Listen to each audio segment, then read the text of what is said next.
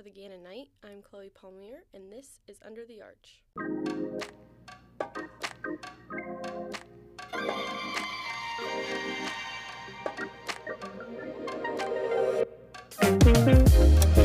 In news this week, find out about the Emotional Wellness Workshop, Living Well as a Student in Uncertain Times, which will be held Thursday as part of Wellness Week. Staff writer Jillian Wells reports on this event, an interactive workshop with Dr. Kimberly Morrow. Also in news, find out about why the Winter Involvement Fair, which was set to take place February 4th, was canceled at the last minute. In features this week, staff writer Destiny Gonzalez profiles Dr. Steve Morrow, Vice President for Strategy and Campus Operation. A few weeks after Gannon made the announcement that Morrow was appointed as Alfred State College's president, effective March 28th. Find out everything you need to know about the upcoming SGA elections in Anna Malashevsky's feature previewing the campaigning. In A&L this week, staff writer Leah Eberline previews the Schuster Theater's upcoming Mini Fringe Festival, which will start Friday. A&L also features a review of the Hulu show Pam and Tommy, written by staff writer Madison Wakely, and an overview of this year's Academy Award nominations, written by staff writer Charlize Harding. In sports this week, catch up with Gannon's 6th-ranked acrobatics and tumbling team after they earned the program's first win over a Division I opponent at their tournament in Connecticut over the weekend. Also find out how the men's and women's basketball teams did in their games on Saturday and Monday. For Roundtable, we asked students what their plans are for Valentine's Day ahead of the holiday on Monday. And finally, read staff perspectives written this week by Maddie Bruce and Anna Malashevsky. That's it for this week nights. You can find this content and more at GannonNight.com, and stay warm this week.